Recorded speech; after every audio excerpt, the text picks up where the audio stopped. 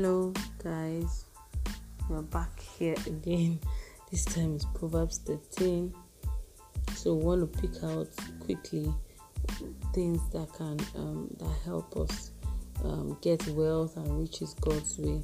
So Proverbs 13:2 says, "A man shall how to get wealth, how to keep it, retain it, and grow it. A man shall eat good by the fruit of his mouth." What does that mean? Confessing what you say with your mouth. You understand? The Bible says in the beginning God created the heavens and the earth, and He said, "Let there be light." The Holy Spirit was there.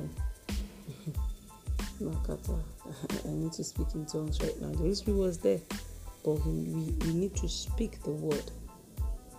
You need to speak the word. Speak the word of God. What God says about you. What are those words? He says, "He was made poor so I can be made rich. I will not be poor. I will be rich. Wealth and riches are in my house. I am the righteous of the Lord. Wherever I lay my hands on shall prosper. If I sell flies, it will prosper." Those are the kind of words we speak into the atmosphere. Now and again, I want us to go to the other way and say, "My word is like the rod of Moses, and it swallows up the rods of the magicians." Any evil word spoken against me, my family, my businesses, my wealth, my money, my bank accounts, ever spoken or will ever be spoken, the words of God have released in the atmosphere will swallow it up, and they will never come to fruition.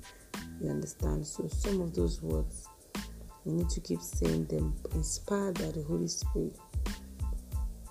Verse 7, "There is that maketh himself rich, yet had nothing. There is that maketh himself poor, yet had great wealth." Okay, well, I want to dwell on the first part.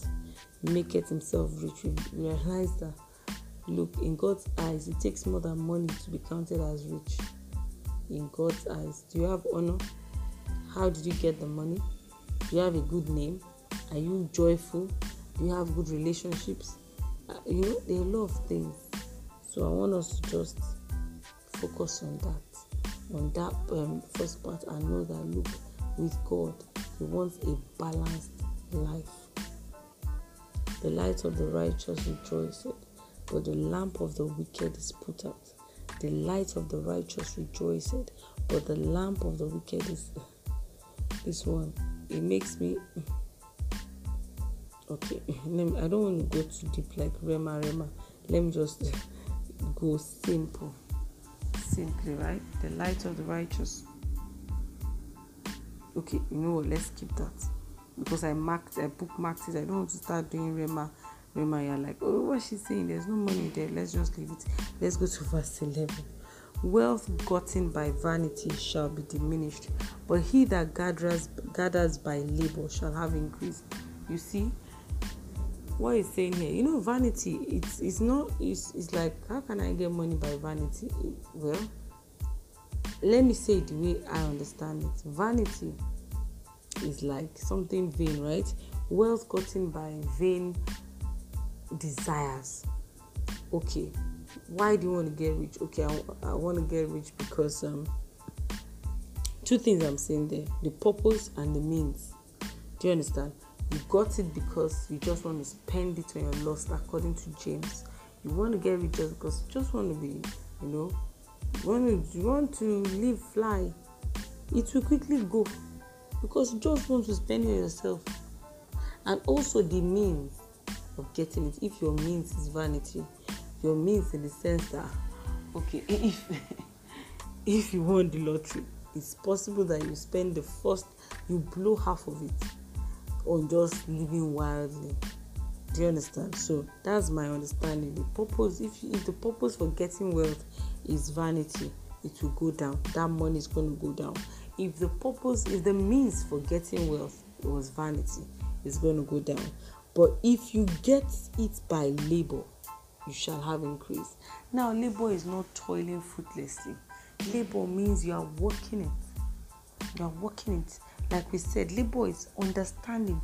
You are learning. You see, when you are reading books, it's labor. People are sleeping, you are reading. People are in the club, you are reading.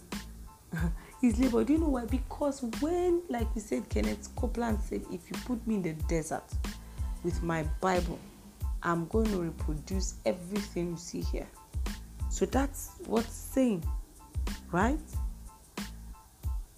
Wealth gotten, but he that gathers by labor, that's the kind of labor you are striving to understand. The Bible says in Hebrews, labor to enter into your rest. Rest from all your works, but labor to enter into your rest. So you are striving to understand what it is that you already have in God, to understand it, to know how to work it. God help us, right? Hope deferred makes the heart sick, but when desire comes, it is a tree of life. Hope deferred makes the heart sick, but when the desire comes, so you see, sometimes you're like, when am I going to get the answer to my prayers? When am I going to get the result of what I'm working for? I've been working on this business for a while. When am I going to see returns? But when your desire comes, it's a tree of life. Do you know what it means? It's not a mango. It's not a fruit. It is a tree. That means you keep eating from it. You keep eating from it. You keep eating from it. So you have to know, you have to be patient and diligent. And not give up easily on working on your dreams. Now, 22. A good man leaves an inheritance to his children's children, and the wealth of the sinner is laid up for the righteous. Inheritance, remember, a good name can even open doors for your children. So be careful how you use your name. Relationships can open doors for your children. So and so on and so forth. So those are inheritance. Even a righteous living, a righteous life, can open doors for your children's children. That's an inheritance, right? There are some people, they have money, but nobody wants to have anything to do with them ever. Verse 23. Much food is in the tillage of the poor, but there is that is destroyed by reason of injustice. Much food is in the tillage of the poor. That means that the poor doesn't have to be poor. If you look at them very well, there's a lot of waste. There's a lot of things that they can deploy to become rich. So sometimes when you're in lack, first of all, ask God. You know, when Elisha said, what do you have in your house? Meet God. Tell him to show you what you have in your house.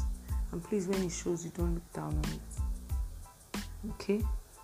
Because he can bless anything. Verse 24. He that spares the rod. Okay, beg your pardon. Sorry, that's just personal. The righteous. Okay, yes. Verse 25. The righteous eats to the satisfying of the soul, but the belly of the wicked shall want. That's a promise of God to us as righteous people. These are the things we should be declaring, that I eat to the satisfying of my soul. I am not wicked, I shall not want. Because even Psalm 23 has said it. The Lord is my shepherd, I shall not want. Right? So let me know how this went and what you think about it. Yeah. Or what you're going to do about it, not think about it. Take care.